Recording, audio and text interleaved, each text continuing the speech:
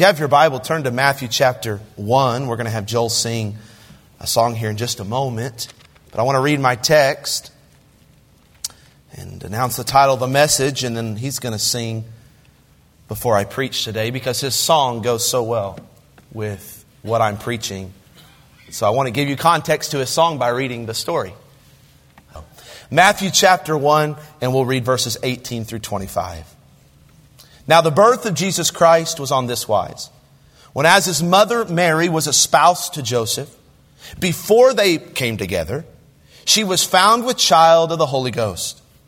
Then Joseph, her husband, being a just man, and not willing to make her a public example, was minded to put her away privily or privately.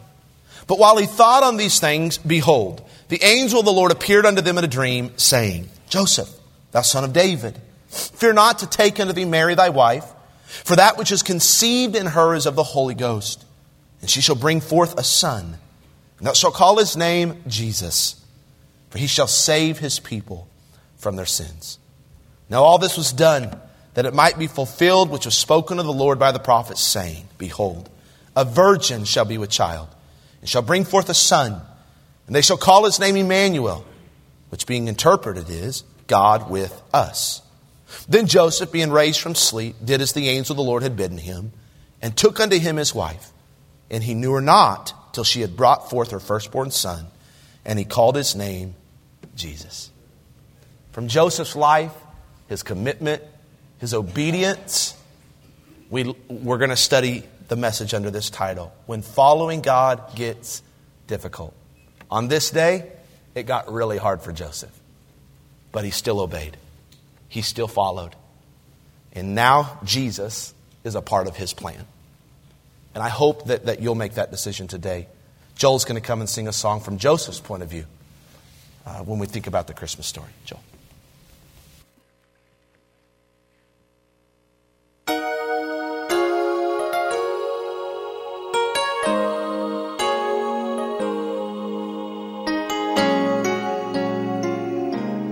How could it be, this baby in my arms, sleeping now so peacefully, the Son of God, the angel said, how could it be?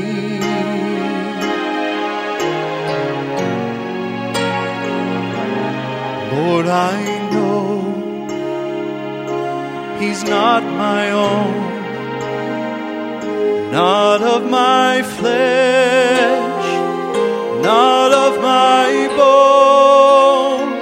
Still, Father, let this baby be the son of my love.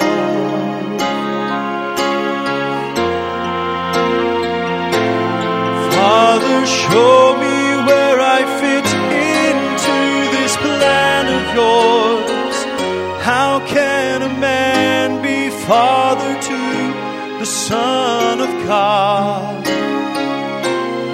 Lord, for all my life I've been a simple carpenter. How can I raise a king? How can I raise a king? He looks so small, his face and hands so fair. And when he cries, the sun just seems to disappear. But when he laughs, oh, it shines again. How could it be?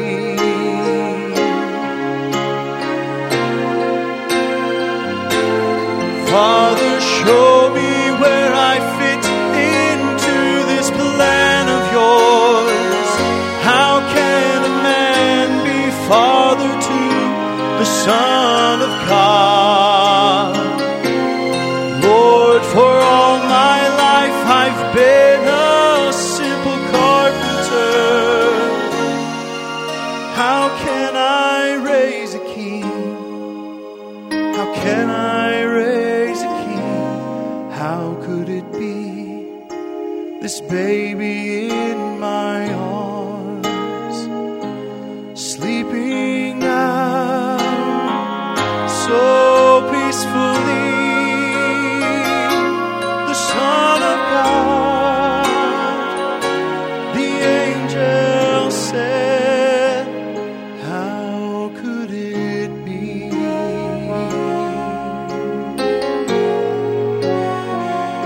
How could it be?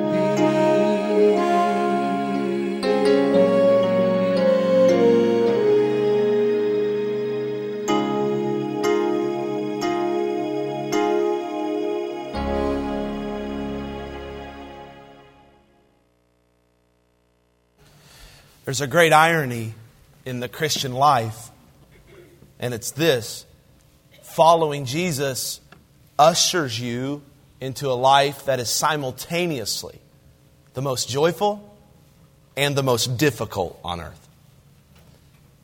John 10 verse 10 tells us that Jesus came to give us life and life more abundant. Psalm 16 verse 11 says that in God's presence is the fullness of joy. Psalm 84:10 tells us better is one day in God's presence than 10,000 anywhere else. Yet Matthew 16 tells us that if we're going to follow Jesus, we've got to take up our cross. I don't know what kind of image that gives to you, but in the ancient world, the image of the cross was not a pleasant one. See, today we wear crosses made out of diamonds around our necks as pieces of jewelry. We tattoo on our lower backs crosses right next to our ex-girlfriend's name. But back then, it was a symbol of oppression and torture and death. When people saw a cross, they feared.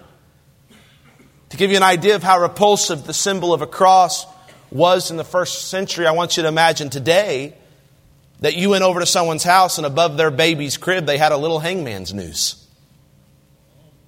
Above their kitchen table, they had a picture of an electric chair.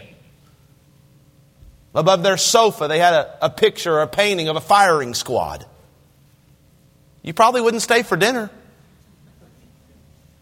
You certainly wouldn't let your kids go over there for a play date. Well, just as repulsive as those images would be to you on someone's living room wall, is as repulsive as the cross was to first century Jews. This is the paradox of following God. It brings abundant joy. It really does. But it also brings very real suffering. See, a lot of churches and pastors and authors today want to paint a picture of following God, but it's an incomplete picture. Most of them want to put abundant life in bold letters, but they want to put suffering and hardship in fine print, which I believe contributes to the church in America being so weak, so phony, and so consumeristic. But Matthew doesn't do that. He shows us right out of the gate how difficult it is to follow Jesus and how Jesus' first followers found the motivation to do so. By the way, if I asked you to name Jesus' first followers, I'd bet you do what I would do at first. You would say Peter and James and John. But Matthew starts about 30 years earlier than that. He starts with Jesus' parents. And it's through Joseph and Mary that we see two things today. Number one, why following God can be so difficult at times. And then we see where we can draw the strength to follow God when it does get difficult. Now I want to start by explaining the situation that Mary and Joseph found themselves in so that you could kind of sympathize with them a little bit on why this was such a difficult decision for them and a difficult moment in the chapter of their life. Verse 18 says that Mary was espoused to Joseph. That meant she was engaged to Joseph. Engagements in the first century are much different than the engagements in the 21st century. Once you were engaged, then you were legally bound. So to call off an engagement would be equivalent to divorce today. Well, after the engagement, the only thing left to do was for the woman to go to the man's home to physically consummate the marriage and for them to live together. But according to customs, that wouldn't happen until approximately a year after the engagement began. So when Matthew says that Mary was pregnant before they came together in verse 18, he's saying that Mary was with child before she and Joseph consummated their marriage physically. Now put yourself in this young couple's shoes. Mary, having never had a physical relationship with a man, finds out she's pregnant. Imagine the thoughts and the emotions, the confusion, even the worry that would be going through your mind if you were this young lady. Or consider Joseph. As a husband, you've yet to bring your new wife into your home to consummate the marriage, and you find out she's pregnant. There's only one possible explanation in your mind. She's clearly been with another man. What would you do, sir, if you discovered that the woman you love, the one you've chosen to marry, the one you've been waiting on, was pregnant right before you married her? Joseph had a couple options at this point. He could either go public and shame Mary, even order her to be stoned, put to death. Or he could quietly divorce her so that she could keep her dignity. In compassion, it says he was a just man. He had a lot of character. And so he decided to just put her away privately. He didn't want to make a scene. He didn't want to drag her through the courtyard. He just wanted to put her away. She go on her way and he goes on his way. For all he knows, she has been with another man. Until that night when an angel of the Lord woke him up. Began to talk to him and tell him, Joseph, you don't have to be afraid and you don't even have to divorce Mary. Here's why. She hasn't been unfaithful to you. She's pregnant because of the supernatural work of the Holy Spirit. And then the angel told Joseph, this baby is to be called Jesus. That means Jehovah saves. He's coming to save the world from their sin. Joseph, this is the Son of God. Now, we don't know exactly what Joseph felt at this point, but I imagine he was puzzled. Don't you agree? But what do we read? He obeyed the angel without questioning God, without laying down conditions. He didn't even ask for another night's sleep to see if the angel changed his mind. He simply obeyed. Even further, he waited to consummate the marriage until after the baby was born. Another act of obedience is he decided to name the baby what the angel of the Lord told him to name the baby. Jesus. Now, do you ever wonder, why did God do it this way? You ever wonder that? I mean, it ruined both of their relationship, their reputations. The angel didn't show up and explain the situation to everybody else. He didn't send out a news bulletin to the community. Everyone else from that point on thought of Mary as an impure girl. When they looked through the yearbook pictures later, they always pointed to her and said, oh, you remember what happened to her, right? What a shame. I thought she was a good girl.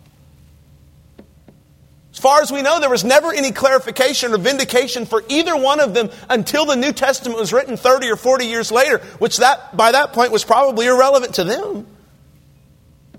Mary didn't get the storybook wedding she'd always dreamed about with her dad walking her down the aisle and all her friends and family present. I know for many women, your wedding day is the most highly anticipated, expensive, planned for day in your life. Just because Mary lived 2,000 years ago, don't assume she was vastly different. She had dreams. She wanted a beautiful wedding, maybe. All of that was shattered. They were ruined, not by an angry mother-in-law, by Jesus. Not only that, eventually they would have to flee their homelands because of Jesus. Now you tell me, is this the abundant life that Jesus came to give? Why did God do it this way? I think the Holy Spirit is laying out a pattern for us from Jesus' birth for how people will have to follow Him. Two reasons why following God can be so difficult. Number one, following God requires denying or dying to yourself. See, Mary's out of wedlock pregnancy put her under a literal death sentence in Jewish law. Beyond that, Mary and Joseph had to die to their good name, their cherished dreams, their families, their homelands. And it didn't stop with them. That expectation of following Jesus did not stop with Mary and Joseph. Jesus would say later in Mark chapter 8 verse 34 that whoever would come after him would first need to deny himself and take up his cross. This is why I believe many people today refuse to get saved. They don't want to go all in with God. They don't want to get right with God because they aren't willing to deny themselves. They aren't willing to take up their cross. They aren't willing to forsake all. They aren't willing to follow the Lord. Many people want God in their life to an extent, but not to the extent that requires any sacrifice or commitment on their end. So long as they're able to pray and ask God for help when they need it, so long as they can come to church occasionally when they need their spirits lifted, they're good. But as far as centering their life on Jesus as Lord, repenting of their sin, dying to themselves daily, they're not interested in all of that.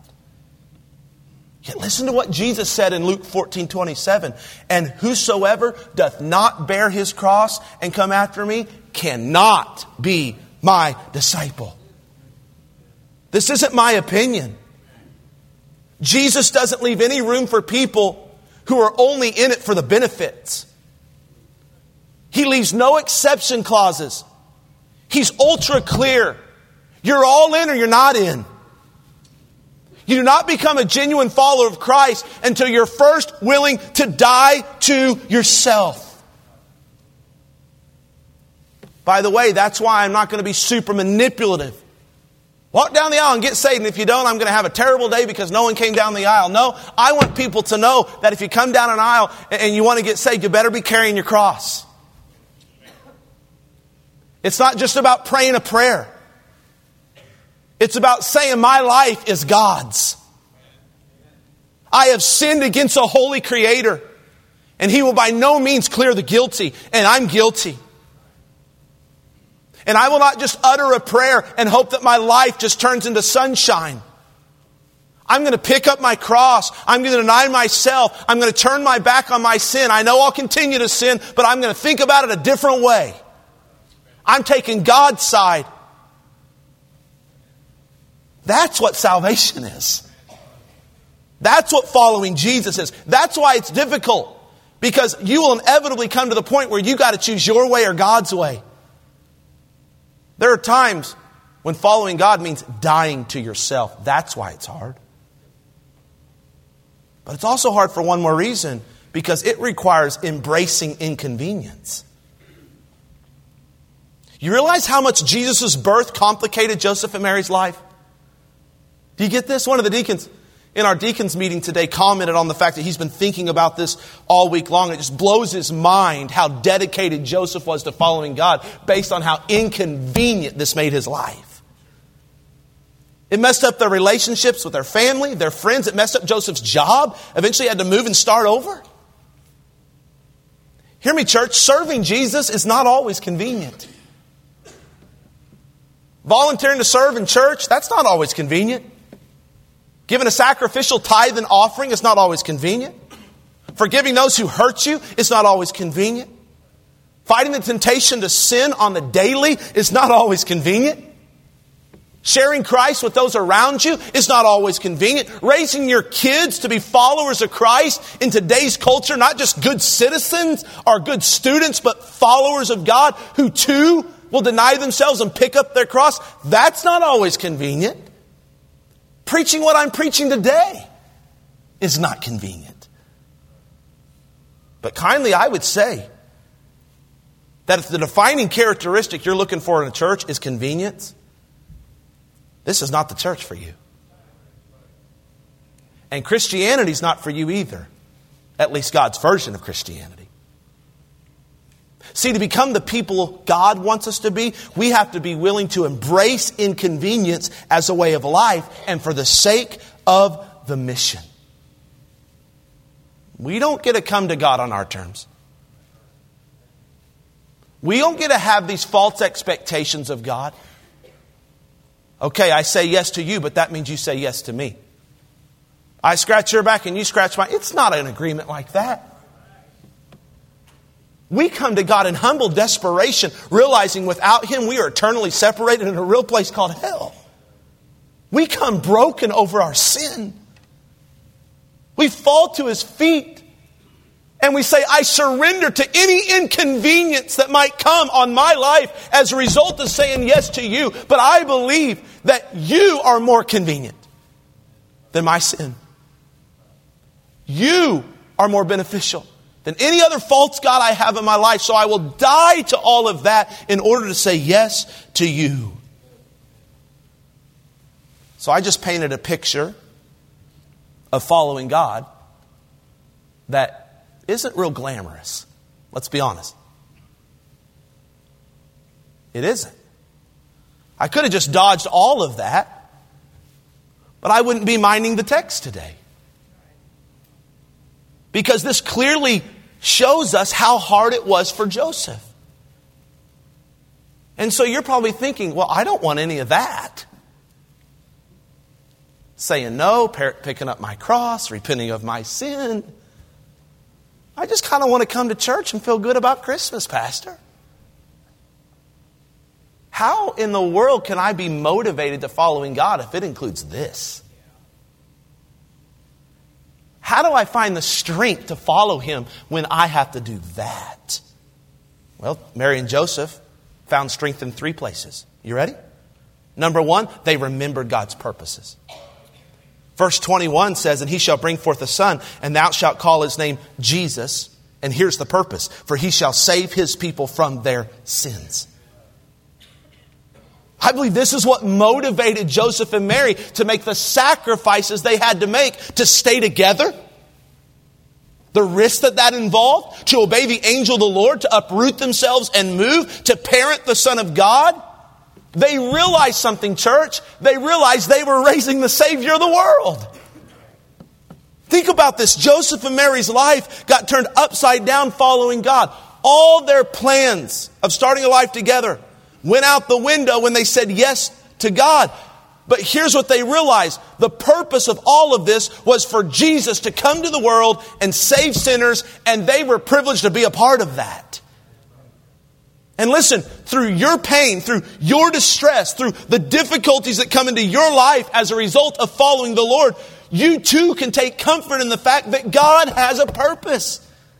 He wants to use your circumstance and your situation to bring sinners to salvation through Jesus Christ. In fact, every time you face a difficulty, you ought to ask yourself this: how might God want to use this situation in my life to bring salvation to the lost? Joseph, how did you give up your carpentry business, where you were, your dreams, your plans, your ambitions? How did you make these sacrifices? It had to have been so scary. You could have just culturally got out of the marriage and went on with your life and married another woman. How did you do this? He would have said, because the angel told me that the kid inside of my soon-to-be wife is the Savior of the world. And I believed it. And I realized that no matter how hard of a decision I have to make following God, it was worth it. Because I'm going to be Father and the Savior of the world. Do you remember Paul and Silas? Do you remember that story where they were preaching the gospel and they got thrown into prison? You remember that? They didn't do anything wrong, just preaching the gospel as missionaries. Got thrown into prison. Do you remember what they did once they got in there? They prayed and sang praises to God. They had a prayer meeting and a worship service. And the Roman soldier that was in charge of guarding that night heard the whole thing. He heard the whole thing. How do you sing praises and pray when you've just been beaten with rods and thrown into a prison? How do you do that? Because you realize there's a purpose in it. You realize there's an evangelistic purpose in it. You realize there are Roman guards right outside the other side of the bars there that might hear your song, that might hear your prayer. You realize that God might want to use this situation to bring salvation to that guy right there. And what happened that night? An earthquake came. Busted the prison bars wide open. The prison guard, the Roman soldier in charge of guarding them, knew that if the prisoners got out under his watch, they were going to kill him. It was a death sentence to a Roman soldier. So he was about to fall on his own sword. He was about to commit suicide. And Paul said, no, don't do that. Don't do that. We're here. We're not going anywhere. And what did the Roman soldier ask? What do I got to do to be saved? Paul answered his question. The Roman soldier got saved. The Roman soldier's family got saved. They all got baptized and they died as members at the church of Philippi. Because two missionaries saw their suffering while following Jesus as attached to the purpose of Jesus saving sinners. Following God's going to be tough sometimes. But you don't have to quit because you can think, how might God want to use this to save a sinner?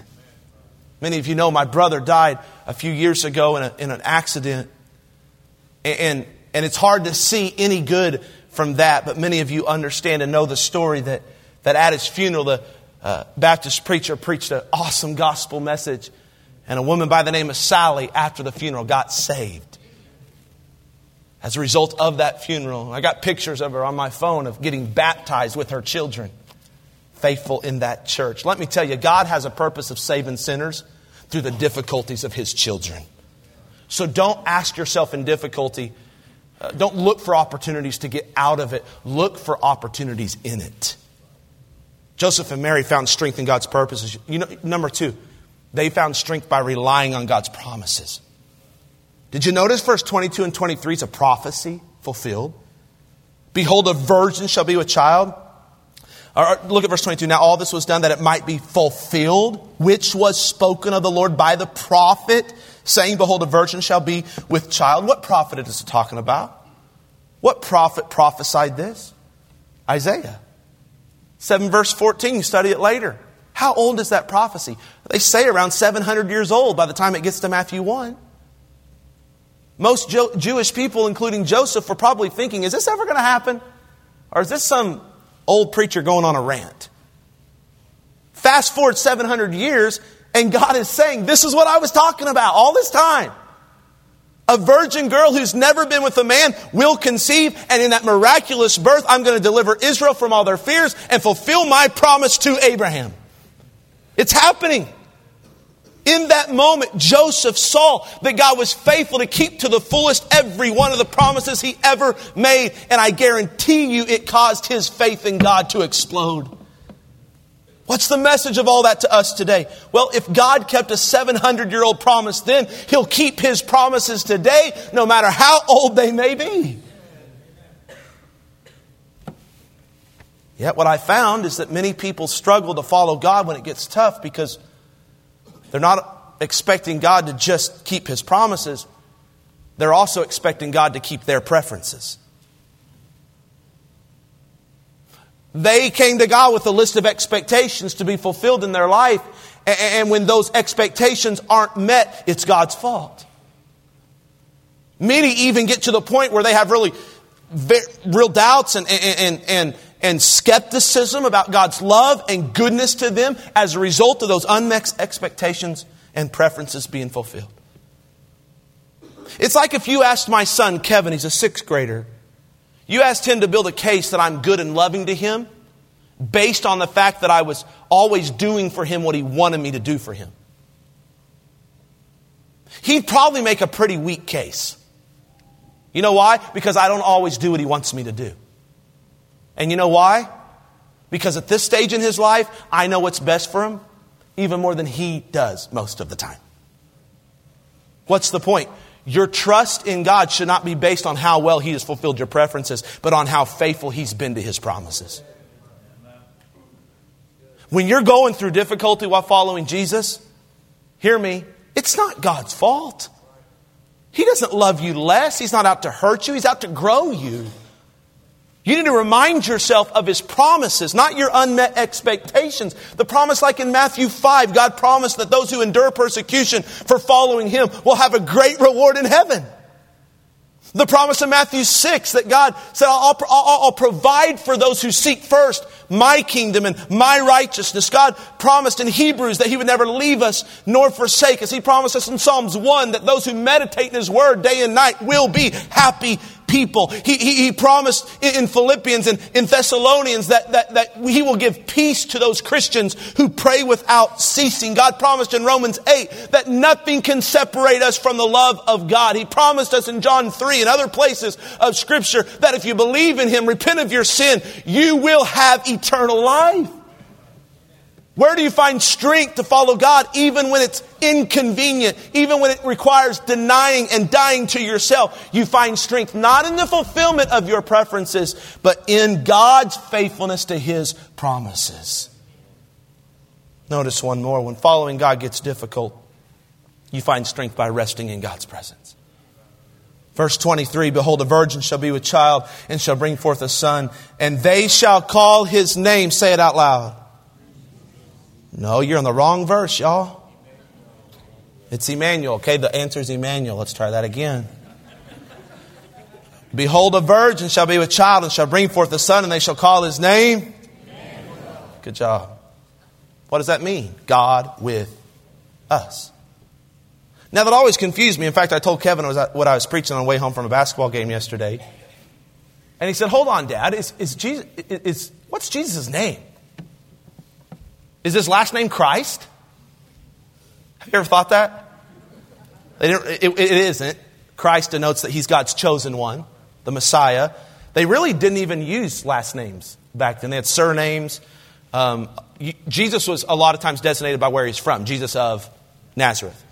A lot of people were attached by what they did for a living. Things like that. A lot of people were attached to their dad's name. Simon, the son of. That's how they identified. Some people had a nickname, a middle name, I guess. I don't know. But I just got to thinking when he asked me that, what was it like for Jesus in middle school? Like when they came to Him and said, hey, what's your name? Well, my first name's Jesus. My middle name's Christ. My friends call me Emmanuel. You can call me Lord. And I thought, well, that'd be great. I mean, that's not even touching the surface of all the names that Jesus has. He's everything. He's everything. You think of it, if it's good, that's what He is. So the first name Jesus that the angel tells them to call Him, it means Jehovah saves or God saves. It denotes what He does. Emmanuel indicates who He was. God with us. You got to get this today. The whole point in God's creation of us was for Him to have a relationship with us. Okay, in the Garden of Eden, God walked with Adam and Eve every night. Adam and Eve said God walks with us. Fast forward a little bit, God led the children of Israel out of slavery in Egypt. How did He lead them? How was He with them? By a pillar of cloud by day and a pillar of fire by night. The children of Israel confessed in Exodus 14, the Lord is before us and behind us. He's with us. Fast forward a little bit more, God had them build a tabernacle where His glory came to dwell. They said in Exodus 25, God is in the midst of us. Matthew 1, Jesus was born. The angel said, call Him Emmanuel. God is with us. Fast forward, Jesus left. The Holy Spirit came on the first disciples and they said, God is in us. The point is that you weren't created to serve a distant God who watches over you from afar like a judge or a tyrant. You were created to have a father and a friend who walked with you through life. Do you know God that way today? As Emmanuel, God with you, God in you. See, the secret to Joseph and Mary doing what God told them to do was their understanding that God would do it with them. And the same is true for us. The only way we'll really follow Jesus, especially when it gets difficult, is when we understand and believe that no matter where following God leads us, He will always be there with us. In fact, to drive this point home even more, Matthew ends his gospel with Emmanuel. He begins it with Emmanuel, but he ends it with Emmanuel. Matthew 28, the Great Commission, he says, and Jesus came and spoke to them, saying, all power is given unto me in heaven and on earth. Go ye therefore and teach all nations, baptizing them in the name of the Father and the Son and of the Holy Ghost, teaching them to observe all things whatsoever I have commanded you. And look how he ends it. And lo, I am with you always, even unto the end of the world. Matthew begins and ends with Emmanuel. Here's what that means, church. Just as God was with Joseph and Mary as they brought Jesus into the world, He will be with us as we take the message of Jesus throughout the world. Helping people find and follow Jesus, that's our mission. But it isn't always easy, is it? It's not always convenient. We may bear suffering. We may have to endure deep sacrifice. Maybe even shame along the way, but we can do it joyfully, knowing that we do it with our Emmanuel. In my experience, that's really the only way that you'll be willing to endure the difficulty of following Him. Hear me. When you realize the joy of knowing Him and the joy of walking with Him makes it all worth it. That's the only way. At the end of the day, you got to believe that Jesus is worth it. For instance, if I told one of you ladies that over the next year, your waistline was going to increase 6 inches and you're going to gain 10 pounds, there's no way you'd be excited. Yet there are some of you who get news that that very thing's going to happen and you rejoice. Why? Because it means you're pregnant. You put up with your lost figure and the extra weight gladly because of the joy of what you have. The point is that every one of us has the capacity and even the willingness to sacrifice so long as we have the right perception of the reward. And the same is true for following God. To actually go all in, to be willing to endure the difficulty in doing so, you're going to have to first have a strong grasp on why Jesus is worth it. And let me tell you, friend, He is. I want to try that again. He is worth it. Why? Because He's worthy of it all. He is worth your worship day and night. Let worship arise. He's not just a Sunday God. He is worth your day and night worship. He's so good. He's so amazing. He's so fulfilling. Yes, it's hard to follow Him in a fallen world. Aren't you thankful Jesus is at least up front about it? It's hard. But should you agree to die to yourself, pick up your cross, embrace inconvenience, repent of your sin, believe in Jesus, I'm telling you, on the other side of that difficulty is a life that is abundant and amazing. I'm telling you, die to yourself today. That's a tough message. Embrace inconvenience and say yes to God. Why? Because the blessings of following Him far outweigh the burdens. We don't know much more about Joseph. It's the last time he appears in Matthew's gospel. By the time Jesus is an adult, he's no longer around. He most likely died. But he passed on to us a legacy for how to gain strength to follow Jesus when following Jesus is hard. We remember His purposes. We trust His promises. And we rest in His presence. I wonder what would have happened had Joseph not chosen this route. If he'd chosen the easy route, not believe the angel, divorced Mary and cast her aside, married a different girl. He might have got the storybook wedding. He might have had a little carpentry business, stayed in his hometown. But he would have missed out on Jesus. And guess what happens if you choose the easy life today? You choose not to sacrifice. You choose your comfort over the inconvenience of following Jesus. You choose to quit on the Lord every time He does something you don't like. Here's what happens. You miss out on Jesus and His plan. And I'm here to tell you, you don't want to miss out on Jesus. He's too good to miss out on. I want you to follow the Lord today. The first step of that journey is to believe the gospel. Everybody say the gospel. That means the good news. The good news starts with God. In the beginning, God created the heavens and the earth. Why does it start there? Because God is your creator. That means God is over you. God has authority over your life. God created you to have a relationship with Him. But Adam and Eve, our first parents, they messed that up really bad. Why? When they sinned, when they refused to pick up their cross and embrace inconvenience, they messed up. Because God is not just loving, but very holy and just, He will not ignore our sins. He will by no means clear the guilty. That's where Jesus comes in. Because we have a sin debt too large for us to take care of ourselves. In fact, we can't even touch the hem of the garment when it comes to paying off our sin. And so God sent Jesus to die on a cross. First, He lived a perfect life. Well, let's fast forward. Let's rewind. He was born of a virgin, which made Him perfect to start with. How's that the case? Because if He was born of Joseph's seed, He would have had Joseph's sin nature. He was born of a virgin because we needed a spotless lamb to be the sacrifice for our sins. Jesus was that spotless lamb. He lived a perfect life even though He was tempted in every way that you're tempted. He said no. Took up His cross, embraced inconvenience. Died on the cross for sins He didn't commit.